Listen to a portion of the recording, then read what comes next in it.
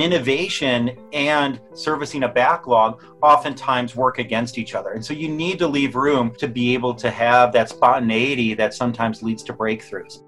If you can take away some of that rote work that they were doing with low value before, and now you invert the pyramid of effort and you're starting to tilt it more towards the business, I think that's what starts to make some of this exciting. Welcome to the CIO Exchange podcast. I'm Dean Porter de Leon. Choosing your priorities as an IT organization has become exponentially more difficult amid a global landscape that is rapidly shifting every day. Technology leaders have the opportunity and the burden to dramatically differentiate their businesses within their industry or face the prospects of declining revenues and tumbling stock prices. Finding the gaps in the enterprise application portfolio has become a key focus for CIOs and their teams. But knowing how to approach this problem in light of the many new constraints has been a critical area of concern. In this hallway-style conversation between Joe Beda, VMware's principal engineer, and James Waters, CTO, Modern Applications Platforms, they discuss how tech leaders can discover and address these gaps from a trusted manifest-centered approach to application and infrastructure design to improving the developer experience through tools and community. Joe, James, there's a lot of conversations that are being had right now about the relevance, about priority, about what in your app portfolio, what in your stack really is going to move the needle when you need to make sure that you're differentiating yourself in the marketplace. Now, this is high, lofty talk here, and everyone always wants to be customer-focused and employee-focused and have great experiences. But something gets lost when you have this grand vision and you actually want to implement it, especially now when people had to reshuffle their priorities. Joe, why don't I start with you? Give me a sense of when you're having conversations with leaders, technology leaders who are trying to do what's right for the business in order for top line and bottom line. How are they approaching this and where are they finding success and where do they feel like they're missing the mark? Where do you feel like there's those gaps in the way that they're approaching it? I think every organization is different, so you have to feel out sort of where they are in their journey. Some folks are just getting started in terms of viewing software as an accelerator for their business versus just a cost center. Well, I think others are well down this path, and you see everything in between with these things. The biggest thing, though, that defines success for me is that they start focusing on what can we do to unleash the latent potential of our application teams and our developers. There's a lot of knowledge on the ground. There's a lot of knowledge with those folks that are dealing with these apps. They know where the blockers are. I think a big part of this is just figuring out how do you get out of their way? How do you make it such that they can get the stuff that they need to be successful within 30 seconds instead of 2 weeks so that you can actually have those faster cycles of innovation and really unlock the latent potential that's already there in your organization? That's fascinating to me because there was one fun quote that a CIO once said. He's like, you know what? You can't just throw Agile in there because I have a backlog right now for code and Agile is just going to make my backlog grow faster. How do I not make my backlog grow faster and actually implement something that actually makes a difference? Backlogs are infinite, right? You're always going to have more on your backlog than you know what to do. I think a big part of this is having the nimbleness to be able to, using the sports ball metaphor, call an audible, right? And be like, hey, you know what? You need room for innovation there. And innovation and servicing a backlog oftentimes work against each other. And so you need to leave room to be able to have that spontaneity that sometimes leads to breakthroughs. Again, some of that is really trusting the application teams to bring their unique ideas. You pay these people a lot of money. You want them to be smart. You have to let them be smart. And I think that's a big part of the shift that needs to happen here. Yeah, one of the most clear conversations I've had, and this was pre-crisis, but I think the themes are very consistent, is I was talking to LOB CTO who was just about to start this new project. And every vendor was coming in kind of hawking their IT wares to them. And I gave him a simple filter function, which was, hey, how do you think about what the most developer friendly of this stack is? Like as a developer goes to work with this stack, how friendly are the APIs? How well documented are they? How excited is the developer going to be to wake up, come to work, and iterate on this problem with you? Versus how much are you doing a traditional 9-month integration cycle where changing any one part of the stack is going to be very difficult? And I compared it to like Netflix. I said, if Netflix did anything right, they really took a developer first ethos to their move into streaming. And they said, whatever it takes to get a developer's idea into production and move that way. And that filtered their entire stack out. And they sort of helped invent this idea of cloud apps, which were oriented around that developer experience API first. But I think a lot of organizations are still kind of coming to grips with the idea that they might need to make the APIs of their enterprise more developer friendly. I think there's another aspect here, at least from the end user's point of view, which is there's a lot of knowledge and experience there. And you have titles and roles like, oh, you're an application developer. But those things, like the map is not the territory. The people are more than those roles. They have ideas, they have knowledge that stretches outside of that. And so a lot of unlocking innovation and being able to take advantage of this is allowing people to color outside the lines and sometimes have influence that actually rises above the role that they're in. And that ends up being a big key to this versus just saying, hey, your job is to take stuff off the backlog, do it, and make progress. You need some of that too. You need to get stuff done, but you also need to leave some room for folks to bring their own ideas and to really try new things out. When you're talking to technology leaders, is there some shock that happens when they're like, I'm expecting these guys to talk about sort of this transformational technology implementation, and all of a sudden you come to them and say, hey, look, you actually have to make a good developer experience first before you can actually even approach the kind of velocity that you're looking for?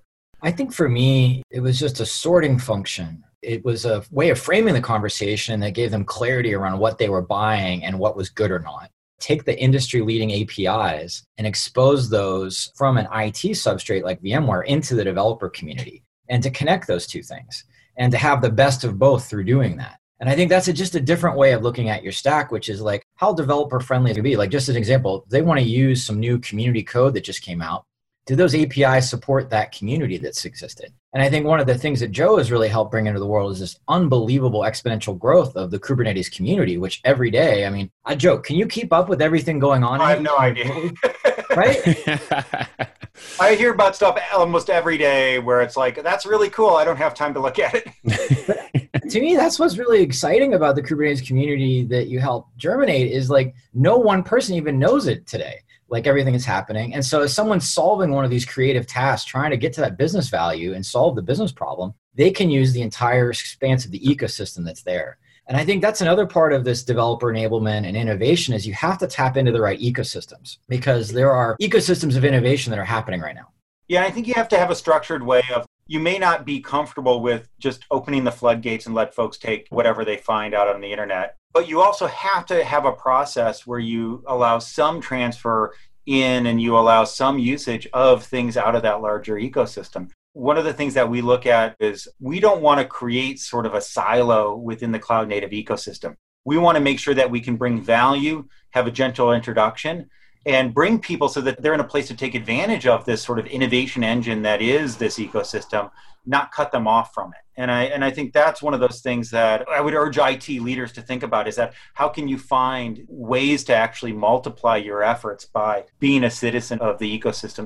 I want to drill down into that because that fascinates me because community is a huge part of the way that I approach, whether it's practitioners or developers or executive tech leaders. And that community is incredibly important in understanding what those ecosystems are like. So like you said, you're not going to be doing every single pull request for every single project that's out there, Joe, but you're aware and you're engaged with a community that's thriving, that's doing things and engaging with them. And okay, we're showing up. And part of being relevant is showing up. And it's like the first step. If you don't show up, you just throw a check or maybe a couple of developers at it. You're not really engaging. Are you seeing like that being a big gap in the way that people approach that modernization acceleration that they're trying to do, this plan that they've always wanted? Now they're accelerating pieces of it. Do you feel like that community engagement is part of that missing piece? They don't have that plan. They don't have that budgeted or resources put towards that?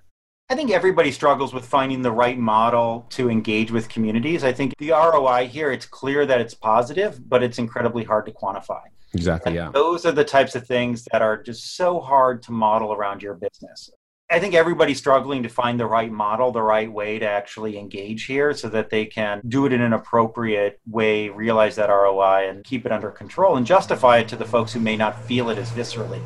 That's the key there is that like everybody's struggling to do this. Now, that being said, I think we do see this other phenomenon that I think is fascinating. Whereas I think some of the more progressive companies, they're viewing their action in the community as not just a way for them to receive things, but by giving back, they actually create opportunities to create a name amongst the developers. It helps with recruiting. It helps to up-level their own self-image in terms of, oh, are we just consumers of this technology or are we the ones that are inventing it also?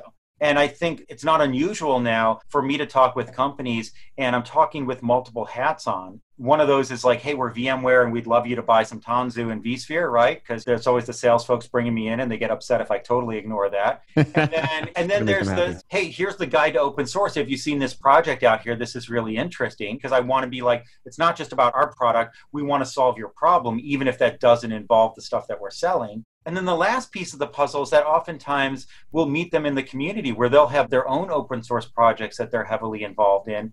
And I'll be like, hey, that's really cool. I see you're doing this. Like, can we cooperate on that? Or they want to get involved in Kubernetes or other communities in some ways. And I'm like, hey, let's do some intros and see if we can get you off on the right foot in this community. So we really, it's everything from buying products to really sort of partnering to actually invent the next thing together. And that's a fascinating spectrum of engagement that I've seen across a set of customers. Yeah, and even in a really fast-moving communities, I think two of the biggest communities within Tanzu would be like the Kubernetes community and the Spring community. There's so much going on, but it also just gives us a really, I think, clear business model, which is that we package and enterprise ready a lot of that innovation in a fairly short cycle. And so it's not completely wild west, if you will, just grab anything off of Stack Overflow and GitHub and go, but it's fairly curated. But at the same time, the leaders I talk to, the question I ask them is that, like, what journey do you want to go on? Do you want to go on this single vendor journey where you count on them to always hire the best and smartest people? Bill Joy had this quote I tweeted yesterday, which is like, usually the smartest people work elsewhere on any given domain. It's sort of this inconvenient fact, like no organization has ever been able to kind of like build everything in software or math or language, any of these other big domains themselves. And so I think the fun thing that we're in is we participate in these big communities and then we package and integrate it. And we take people, I think, on the right journey of where things are happening. And I'm always learning from things that are happened in the community already. I hadn't even heard about them yet. Like someone in the community is already building that. It's funny that you said that, because you guys have both talked about how there's so much going on and there's so much you're hearing about every single day. You don't have enough time to look at all of it. And so I'm sure getting these conversations, as I'm sure I do, where you have a technology leader, they have a very distinct vision, or at least they have something they want to accomplish, and they're overwhelmed at certain prospects. They're like, you know what, I can do this, this, and that. But you know what, all of that stuff over there just completely freaks me out. And I don't even know how to even dip my toe in there. How do you walk someone through who's just kind of saying, look, there's a lot of stuff going on. I'm just getting my arms around some of the basic pieces of our application stack that need to make sure they're addressed. Now I want to do this sort of accelerated modernization thing. I want to engage more from a developer standpoint. I hear from my developers, they're jumping up and down, screaming at the top of the lungs, saying, we got to do this and that and that. And it seems like they're all over the place. And so how do you then say, okay, this is how you need to listen to that developer team. There's going to be a lot of great ideas in there. Here's how you focus them. Here's what you focus on. Where do you help them on? Because you talked about the journey. How do you help them start to walk through the labyrinth, if you will, of everything that's going on? I think there's two classes.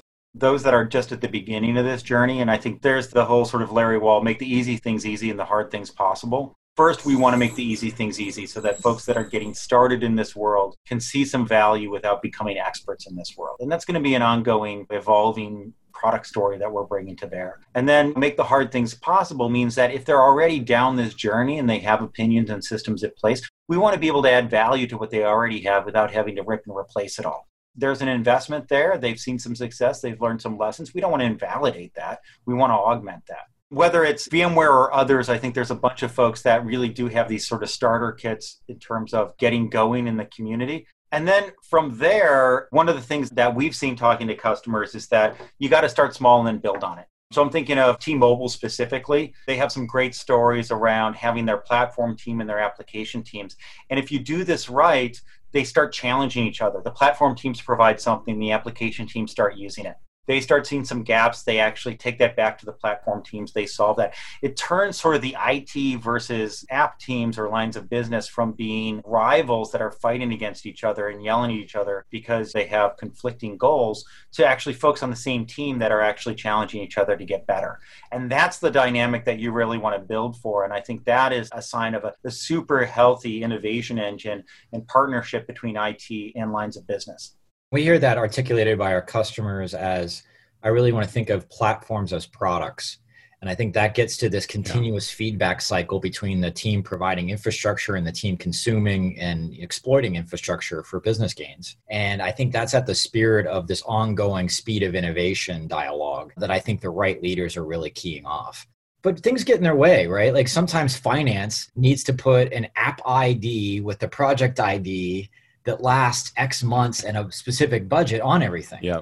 That's always the funnest part of like every technology leader's job. Let me code everything right for finance and make sure that is. And security also ends up being another thing where it's like they have processes and those processes are well grounded in the way that things work. Part of empowering developers is to fundamentally make our systems more dynamic, more reactive to their needs. And a lot of the security processes and tools are built around a certain assumption around staticness. And so that ends up being a huge impedance mismatch oftentimes too.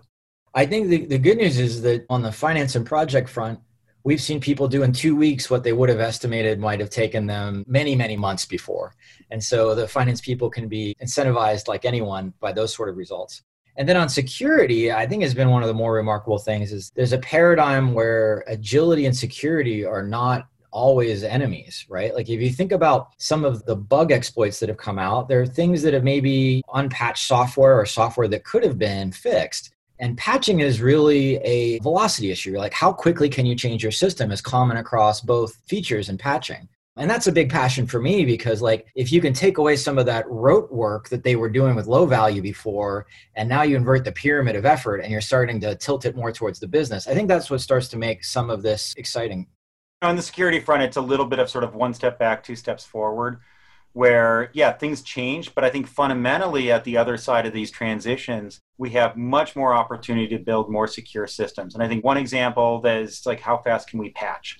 Another example is this shift from the sort of software inventory model, where it's like, if something's running on a machine, I guess we should like patch it and keep it running, moving towards a sort of declarative manifest model, which I have a system of record of everything that should be running in my data center. If it's not in the system of record, it shouldn't be running. That's fundamentally more secure because you can audit that. You can have processes around that. And then if you're like, oh, somebody launched a bash shell over here and it's not in our manifest of things that should be running, that's a big sign that you've had a security incident, right? Because you have a much cleaner record of what should be running. That's a total inversion of the way you think about these things, but it fundamentally moves us to a much more secure world as we look towards the other end of this situation. I've been a big fan of Joe's articulation of that more manifest-driven enterprise. And I sometimes start with that as like the simplest explanation of the shift. We used to have all of these sort of manual, specialized imperative steps, and they didn't talk to each other, and it was hard to correlate them and keep track of their state in the deployment. And now you've got like one manifest, and the system's job is to keep the control loops running, to keep that manifest to be true. And you can ask that manifest at any time what should be true. And that is a big change operationally for people that are both looking to innovate at the infrastructure as well as the application level, I think. Are you at risk though in an organization? Because the manifest, it seems like a really great way, like you said, approaching like security by design is one of those sort of terms that gets thrown out a lot. And you have an approach that's intrinsically more secure, but you still have the risk from an organizational standpoint that you have a garbage in, garbage out. And that's, of course, on the execution side. But I see that their leadership, like, hey, like we have one system, one manifest to rule them all. Do you have any risk factors there where you have, is this really easier before? Or are we adding additional burden before? Or are we just setting ourselves up for having a system that's just not accurate all the time and people are relying on it? Well, I think you can definitely make that system accurate all the time, at least for the stuff that it falls under it. I think there is a question on whether any sort of description is comprehensive enough for all the applications that you want to do. And so I think this is one of those lessons that we're learning is that as we expand these platforms from being just focused on new greenfield applications that have been written to run on these things from the get-go to a wider set of applications that are, we talk about, modernizing applications. That's a journey in and of itself, right? You start with your monolith and you chip away at it and maybe it's never even done, but you want to see incremental progress and benefits along the way. There may be places where you need to break some of the rules. So I think that's part of the complexity of this world is how do we have a happy path that is going to solve 90% of your problems, give you the advantages of having that regular sort of way of describing applications that can benefit across security, across auditability, across controls, across all these different things, yet still have the sort of flexibility to deal with the exceptions, with the things that don't fit into that model, because there's always going to be something that doesn't fit. There's always going to be an exception. So it's going to be some snowflake environment. There's always going to be something that's an outlier. I like the idea that you guys were bantering about earlier, which was sort of the platform as product. Because when looking at sort of the gaps in the way that some people are approaching this modernization and looking at how they're going to be able to solve the big problems they need to. So they got to go to the board, they got to ask for money, or they have to ask for shifts in budget. And when they go to that conversation, sort of that business level, business outcome conversation, how do you feel like it's best for them to start to position the way that you want to make that shift rather than chipping away at a monolith? How do they go and say, like, let's actually accelerate. Let's do that 2 weeks of transformation that was originally going to be planned for like 2 years. The big pitch there has to be it's going to happen whether you like it or not. In a lot of it's coming. Brace yourself. I mean, the parable here, and like, I don't know how accurate this is, but you're an application developer. You need to write a new app. You could file a ticket and wait 2 weeks to actually get a VM provision for you. And it'll probably be wrong. You have to file another ticket and wait another 2 weeks. And we forgot to notify the networking people, right? Oh my goodness. This is the life of so many enterprise developers. The bomb is sitting on some guy's desk and you got to go bring him a Snickers to sign the bomb. Yeah, it's like it's the whiskey economy. Or you could take your corporate credit card, swipe it over at AWS, get your app up and running, and probably complete it, or at least a proof of concept out before that first ticket is resolved and you get that initial set of resources. And then on the other end of that, you submit your expense report and you dare your management to deny it, because then you're going to have to take the thing down. And so what happens is Amazon does these things where they'll actually go to CIOs and say, hey, you're spending millions of dollars with us every month. And CIO's like, no, we're not. I don't have a line item for that. And it turns out that Amazon knows more about the spend from a company on AWS than that company does, because they actually can track all the IP addresses for who's actually driving a bunch of this stuff. And then they roll that up into an enterprise agreement. And then all of a sudden you find out that you're like a big Amazon user, even though you never meant to. I think, Joe, what you just outlined was like the digital transformation comic strip. That's what it was right there. Well, it's accidental digital transformation. Yeah. And so I think what we find is that IT has gone from this world where they are the ones that say you must use X to do your job, to the fact that they're competing with the public clouds for their own customers. And so that requires a shift of mindset. How can they produce a product internally that their application teams want to use? Now, it doesn't have to beat Amazon. It just has to be good enough so you don't have to roll that dice for whether the credit card expense report is going to be approved or not. So our job is to provide those power tools such that IT teams can start to offer a competitive offering internally to help deal with the controls and the flexibility and all the sort of enterpriseness that like any mature enterprise needs. How do we actually square that circle and provide that cloud-like experience along with enterprise controls? And that's, I think, where we're headed with this ecosystem. And I actually maybe controversially deeply believe that over time that there can be more innovation from these more open communities, just to circle back, because you've seen public clouds that have gone from proprietary, say, streaming interfaces to saying, oh, well, we're going to do a managed Kafka service. Proprietary container interfaces to like, oh, hey, that guy Joe Beta is Kubernetes. That thing might work. That wasn't all me. No, I'm allowed to have some fun with you. And so I actually think there's been a tilt recently of even acknowledging from the public cloud space that everyone is now competing for this more open, community-centric zone of innovation above the infrastructure. No matter how big any single cloud gets, the ecosystem will always be bigger by orders of magnitude. And this is sort of the corollary of that sort of like, there's always smarter people outside of your company. That's the Bill Joy quote. And it was about Microsoft in its day. And if you look at Microsoft today, they very much realize they have to embrace open. They've got a Kubernetes strategy. They've got a Linux strategy. They're embracing Spring. They're doing all of these things. And I think that's and everybody's head spin. Microsoft is doing what? Open what? They've been increasingly adding Java interfaces to their cloud successfully. So I think that's the fun thing right now is there is this meta cloud, if you will, that's emerging, and we're packaging it. And it's the right place for both IT control as well as, I think, developer enablement. So that's kind of what's fun about this journey. And I think the real inspiring thing that I think VMware is doing, though, is we're also trying to meet organizations where they're at. We're not giving them an all or nothing proposition of like, here's just this one little function as a service and refactor everything to that. It'll be great once you rewrite it all. Yeah. And if only all of your problems were trivial, we could solve them. That's another thing. There's no problem we can't solve with 100 lines of JavaScript. Oh, yeah. Applications get more fun every time you write them over again. So I think we have the right series of APIs, the breadth of APIs that are more community driven and packaged for IT. Anyway, that's what gets me up in the morning to work on this fun challenge. Oh, it is. And a challenge it is. And speaking of packaging, maybe package up some of the big ideas that we talked about, whether it's community or whether it's manifest ways of thinking, and sort of talk about, okay, what's going to be that executive conversation? And we always like to end the podcast with, what are you going to take to the board, or what are you going to take to the e-staff meeting? What's going to move the needle from the top line and from the bottom line? I'll go first. Like what I hear. There you go. Well, because I actually am prepping for a CIO conversation tomorrow morning. Right after this. That's always good. Try it out on us, James. And so let me. Are you going to show your slides, James? There's no visuals with the podcast, but if we were visual, I'm sure James would bring up his slides. I think the idea of cloud strategy, modernization strategy, and kind of digital transformation or developer enablement strategy, I don't think they're all unrelated. And I think that you can actually move forward to this more manifest world, API-driven world that Joe's describing, and get a lot of those as secondary benefits versus just focusing on cloud strategy by itself, or just focusing on app patterns, or just focusing on legacy modernization. I actually think some of the stuff Joe's advocating around, just start with that manifest-driven world view of technology and at least get as much as you can into that world. That gives you optionality both to developers and to cloud. And I think that's a board level kind of theme.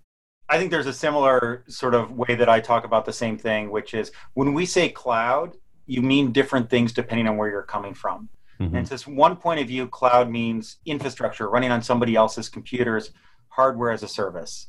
To developers, to application teams, cloud means something completely different. It's the three qualities that define cloud from an application point of view to me is API-driven, self-service, and elastic. But I think you can sum this up with like not talking to a sales guy as a service, right? It's like, it's really about like, can I get my job done with as little friction as possible between me and getting the code shipped? What we need to do to be successful here is we need to decouple these things. We need to think about how do we provide that experience to empower and enable developers to bring their best work, to turn that into an innovation engine that drives the business versus reacts to the business. And then how do we do that so that we're not constrained to a single cloud, that we can take advantage of that larger ecosystem? Because the hardware and that experience, those things can be decoupled. And that's the world that we're building towards. And then I think from the sort of top level CXO discussion, it really comes down to what are your goals when you say you want to move to cloud? Is it about getting rid of your data centers, or is it about empowering your application developers to move faster? And being clear about where your goals are helps to really guide the conversation in terms of what you need to do to be successful. Nice. That reminds me of that Dilbert strip where the boss comes in and says, hey, I thought we wrote all our stuff to be cloud native. Why isn't everything still broken? And the guy's like, because we didn't actually write them to be cloud native. You can't just say like fancy words and have everything work right. And then the manager says, Kubernetes. Yeah, exactly. Well, I think ultimately these are tools to get you to a result. They are not the result themselves. And like as technologists, we have to just continually remind ourselves that the real value is what it brings to the business, not running fancy fun systems. Yeah, I really like that Kent Beck was someone who had helped start the Agile movement, but then he went to Facebook for 9 years, which didn't do a lot of the things he had advocated, but still delivered results. And he studied a lot of those results. And he's like, look, what I realize is there is no such thing as a technical win. Like there's different ways of solving the problem, but there's no abstract technical win. The win is delivering for the business. And if you're designing for the constraints that you're within, that can be a great win. And as much as I love technology, we definitely try to keep that outlook. And hearing it from Kent, who was very focused on his original conceptions, was humbling for me to see him reverse course. Nice. Well, I think Joe, James, you guys gave us a lot to think about. And I think there's a lot of different takeaways here that could actually really translate into board level conversations, from different ways to work to different ways to engage with your developers to the community in order to accelerate and take advantage of opportunities that ultimately, which is the whole goal, to be able to get things faster to market, to be able to provide better experiences. So I want to thank you both for joining the CIO Exchange podcast. Thanks so much for having us on. Yeah, it was fun. Thank you. Thank you for listening to the CIO Exchange podcast. For more conversations with technology leaders from around the world, consider subscribing to this podcast. And to get video perspectives and deep research, visit vmware.com/CIO.